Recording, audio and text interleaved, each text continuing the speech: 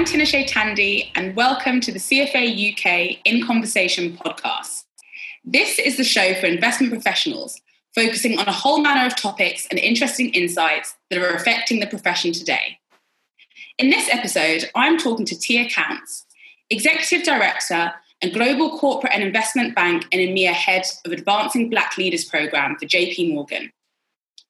In an industry where only 1% of individuals identify as Black, we're going to talk about the experiences and challenges faced by Black professionals, what the successes have been through the programme at JP Morgan, and most importantly, actions that you can follow individually and at a firm level to work towards increasing the representation of Black individuals within the investment profession and creating a truly inclusive work culture.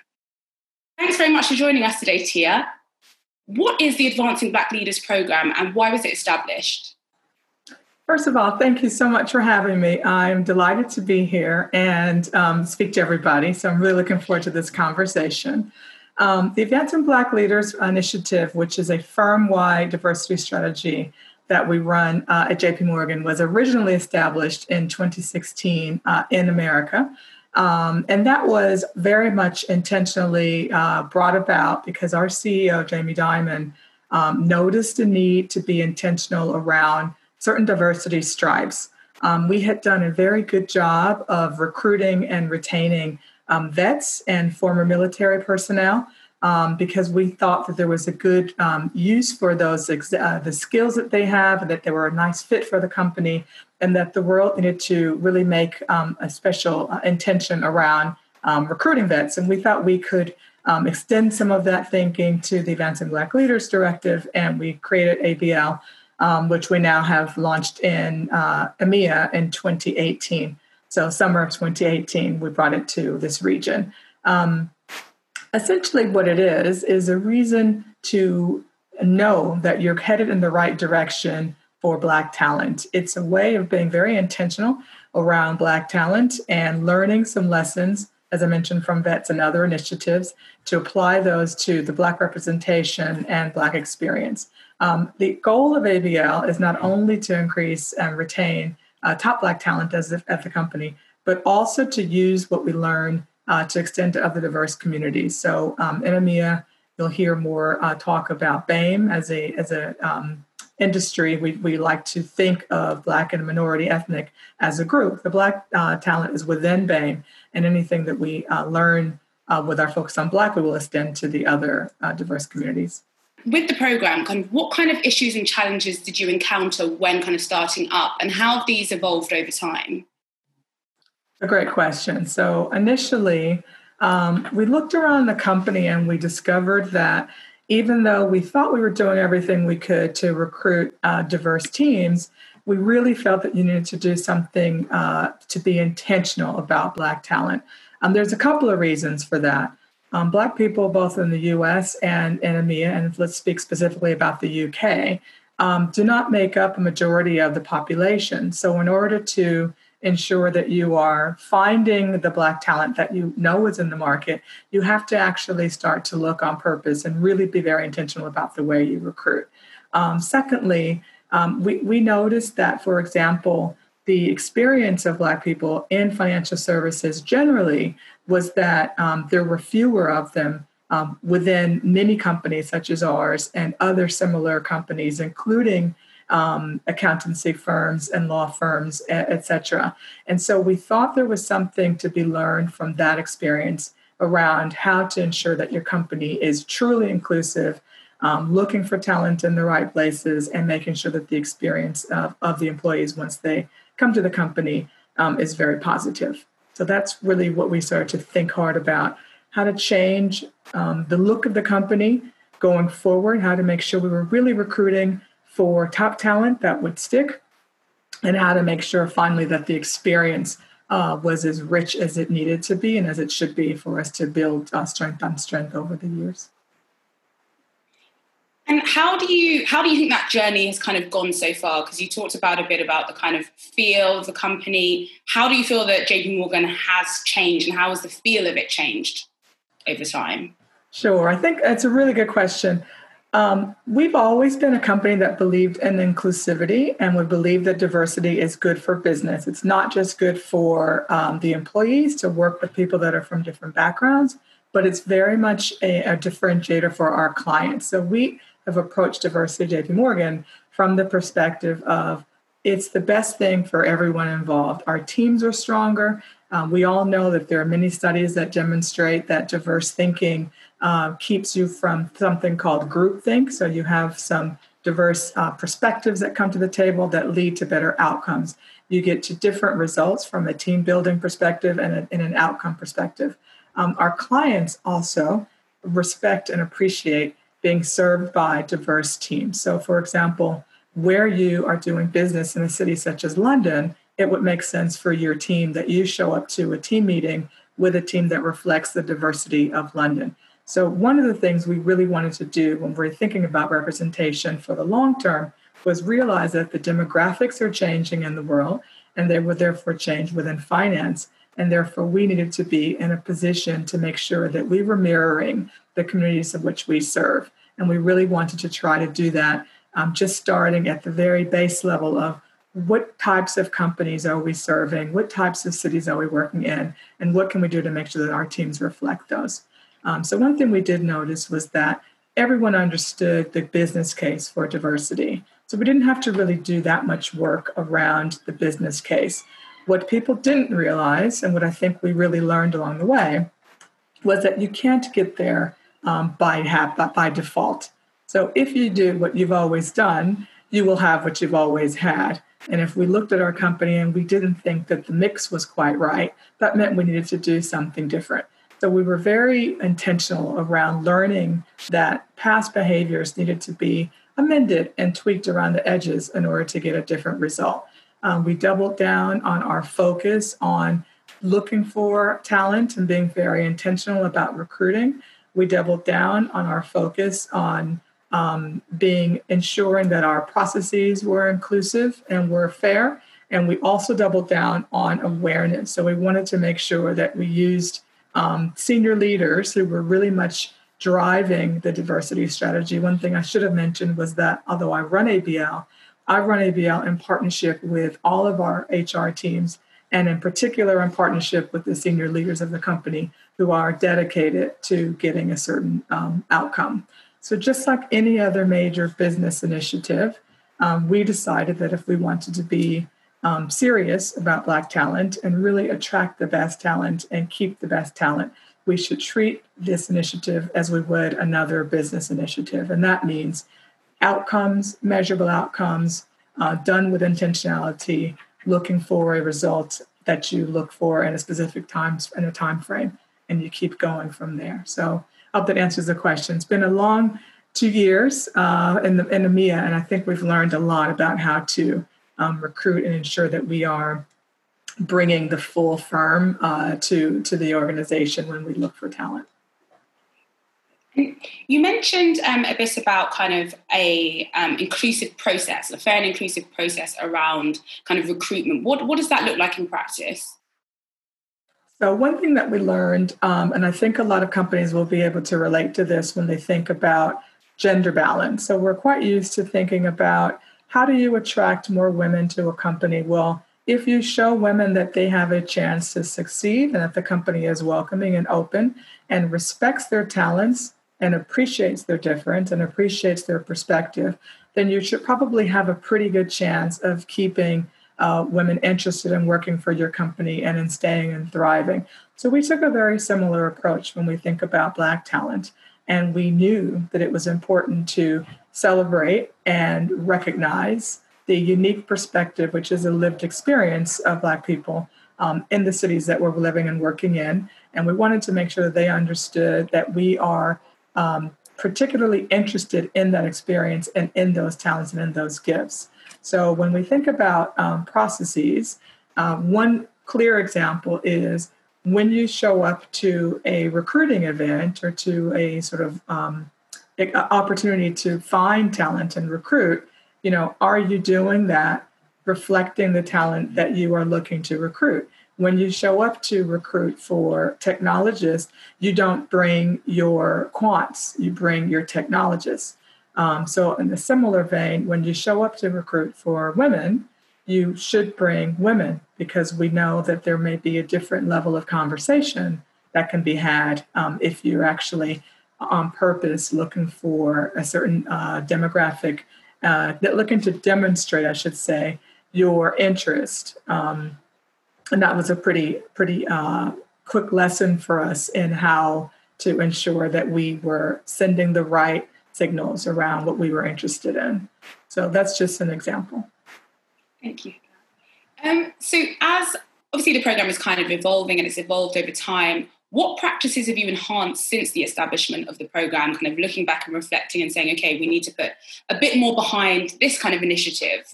Could you elaborate on that a bit more? Sure. So I think one of the, we're talking a lot about representation, and representation is a topical conversation to be having right now, because I think the world is really having a bit of a reckoning with race and thinking hard about the experience of Black people, both in and out of the workplace.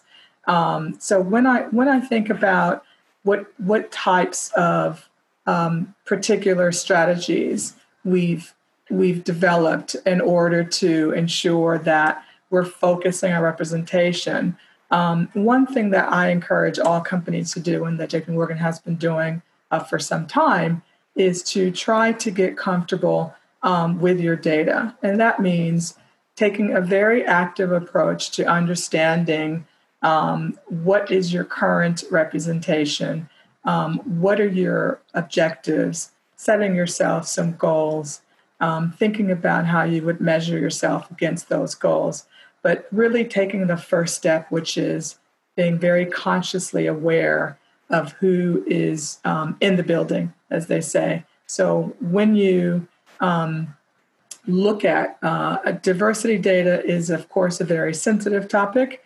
And in the UK, we talk about self-ID, which means that employees self-disclose how they identify, and that can be along any number of diverse stripes and other non-diverse stripes. But it helps you understand what is the talent mix that you have in the building, where might your gaps be, where do you think you might have an opportunity to grow. But the first question, I think, and is a very important one for all companies in the industry, is, how much do you understand your actual makeup and your current demographic? And that usually comes down to data. Once you start to put some good governance around how to keep the data safe, that's the very most important thing. Employees' data is very, very sensitive. So usually you would want to have that in a very controlled situation where only the most people in the seat who need to have the information within HR would have access to the information. But the important thing is to get started in gathering the information if you don't have it, because I think it's quite difficult to set a goal that you haven't established and to sort of hit a target that you haven't already established. So just as an example, I think I would say, we started gathering and trying to make sure we knew how to analyze our data early on. And I think it's been the reason that we can say with some confidence that we're making good progress. And what feedback have you received from clients in relation to the program? Well, clients are really great barometers to figure out if you're on the right track. So most of our clients have been with us on the journey and are doing their own journeys to representation, because, again, the challenges for representation from an ethnicity perspective are not unique to JP Morgan. We know that most of the industry has grappled with representation, has not necessarily been as welcoming to this talent in years past as people are realizing that they should be in terms of demonstrating that welcoming. So our clients have been actually quite interested in understanding our journey and understanding how we think about representation and how we think about creating a sense of belonging and inclusion. And so we've been really happy to sort of stand with them as they stand up their own plans and projects. one key consideration that we often share with clients is the importance and the value of a business resource group or an employee network group. They're also called ENG. Some people have different names for them. But this is a way to take a really concrete first step in helping the company harness the power of the employees that they already have who are either fitting a certain demographic or understand and share the objective of building a demographic. So you may have allies who are not, if your employee resource group is focusing on Black talent, you may have non-Black allies who are enlisted in helping to push the envelope where Black representation is concerned. And that means getting involved in all sorts of activities that create and celebrate Black excellence and Black culture. The employee resource groups are incredibly powerful because they not only help bind the employees who are at the company together in a way that can be crucial if you're looking at small numbers and a sense of belonging that's enhanced by having people in the building that you can talk to.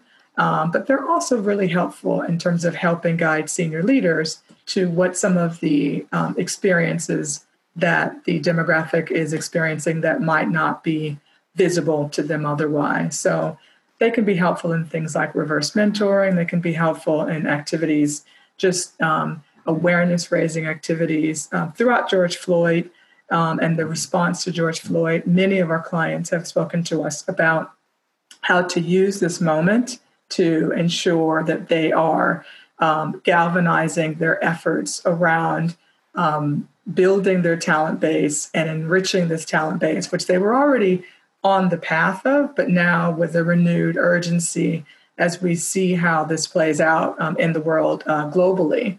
And I've encouraged them to use employee networks to ensure that they're engaging with their talent and ensure that they are creating a space that's a safe space for Black people and others to raise a red flag if they're seeing anything that needs to be addressed and that might not find its way to senior management without the network. So I think it's really important to flag that. I think our clients have been actually very receptive and very interested in these efforts, and I think really looking to see how they can enhance their own companies as well.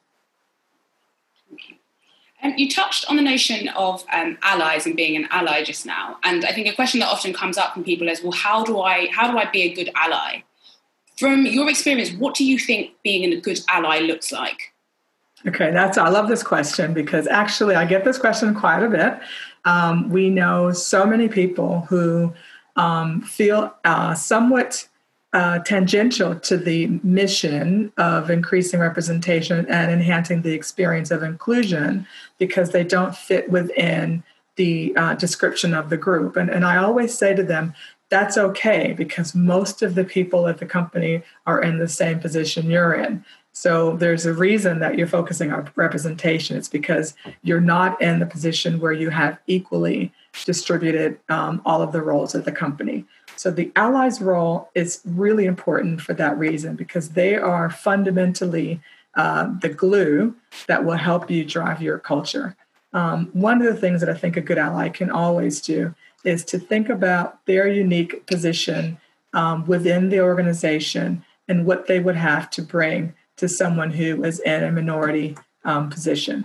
So, for example, if you're an ally and you don't have a vast network of acquaintances of this particular group, you're not necessarily going to be helpful in terms of introducing people to the company that might want to work there. However, you may have another special skill or an access to a network internally where you could introduce someone from the employee network into another conversation where they haven't had a way in previously. So being a good ally is, it's so vast. It really just depends on that person's standing, their level of seniority.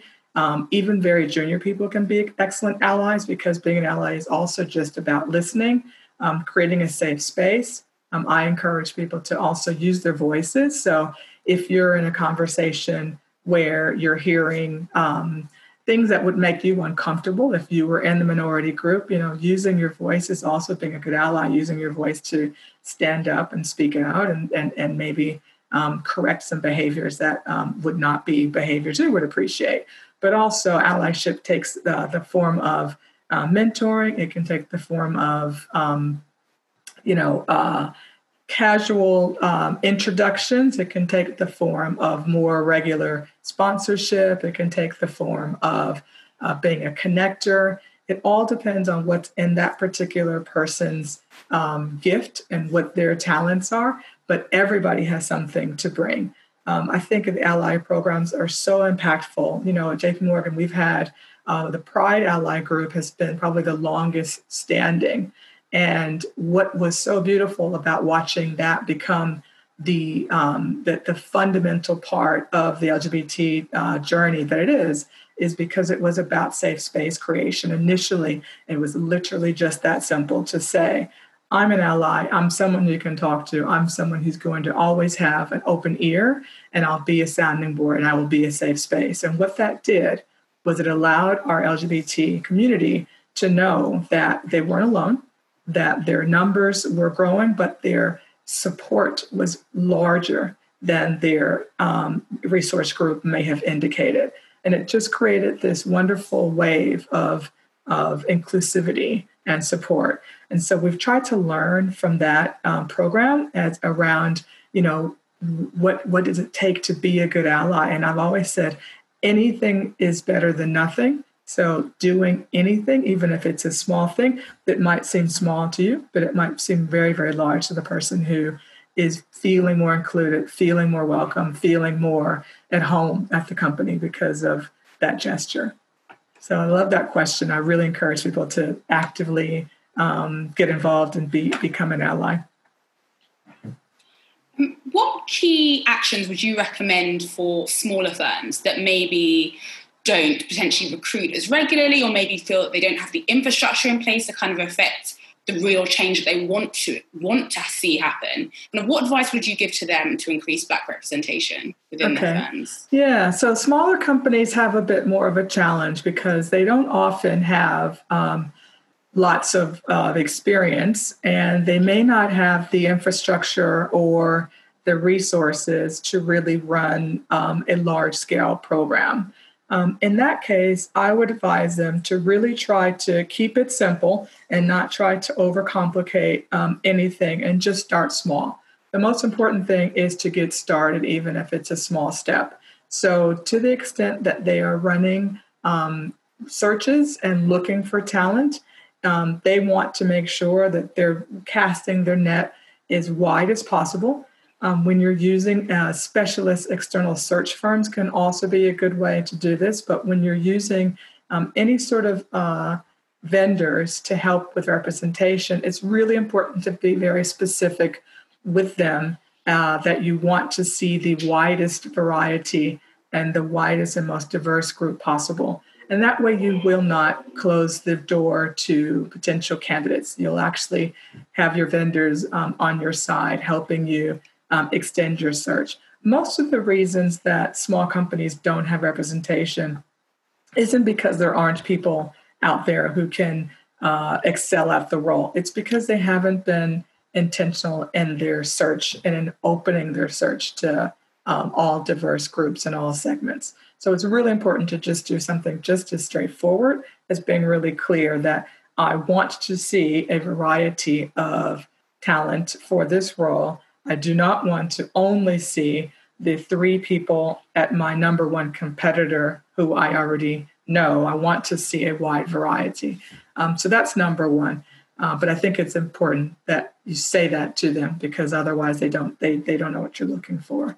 The second thing I would say is really important to do is engage with the talent that is in your building. So engage with the people that already work for you and try to get a sense for any blind spots that you might have that are inadvertently creating an environment that might not feel as inclusive as you think it does. So it's really important to be honest and to create a safe space for these employees. But I think it's really an easy, fairly easy ask, but harder to do, which is to really try to see your company from the perspective of someone who is not in the majority. So if you walked through the doors as a graduate and you were the only Black woman, how would you feel? How would the people who are in your company respond to this person? How do you think they're responding? And do you think they're doing everything they can to demonstrate inclusive behaviors? Inclusivity is one of these funny things that often we try to remind ourselves. It's not just not doing any harm. It's actually being active. So inclusive behaviors are behaviors that open the conversation to someone who doesn't feel invited to speak. We are a big multi-jurisdictional firm, and often an example I like to share, which gives people a real visual, is when I'm hosting a call back in the physical world, and we're all sitting around a conference room, and there are two people on video, and they're sitting in APAC. I'm very intentional that I speak to them, and I open the floor for them, and specifically ask them, do you have anything to contribute? Do you have a comment? And, call them by their name, because they will just feel outside just because they're not in the room.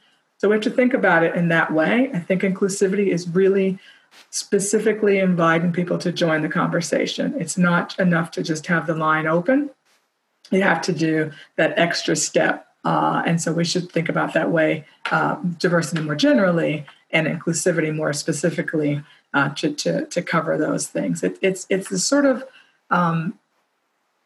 take the moment to out of body, think of how you would be experiencing if it were your experience. So it's really about just trying to learn to walk in someone else's shoes a bit. So I think those would be the two things I would recommend to a smaller company. Yeah. And my final question is around, since kind of launching the program and seeing how it's kind of progressed and developed, what has the experience been of Black individuals within JP Morgan? Kind of what is their feedback, and how have they enjoyed seeing themselves develop? It's a really good question. Yeah. So when I first started, when we first launched, I did ask myself, what will success look like? And obviously I had a numerical target in my mind, and I also had, that's in a representation percentage target in my mind. But I also had, and by target, I mean a goal that I thought this would be successful if I'm able to increase our representation. We don't have any quotas, and we don't believe in quotas at JP Morgan. And that's a simple reason for that is we want the best person for the role, for every role. And we want to be nurturing all of our talent in a way that creates the best overall experience for our clients. That said, if you're looking to increase representation, it's helpful to have a sense of what you think representation should start to approximate. And that can be, as I mentioned, a reflection of the city in which you're working, the talent pool that's in that industry, et cetera.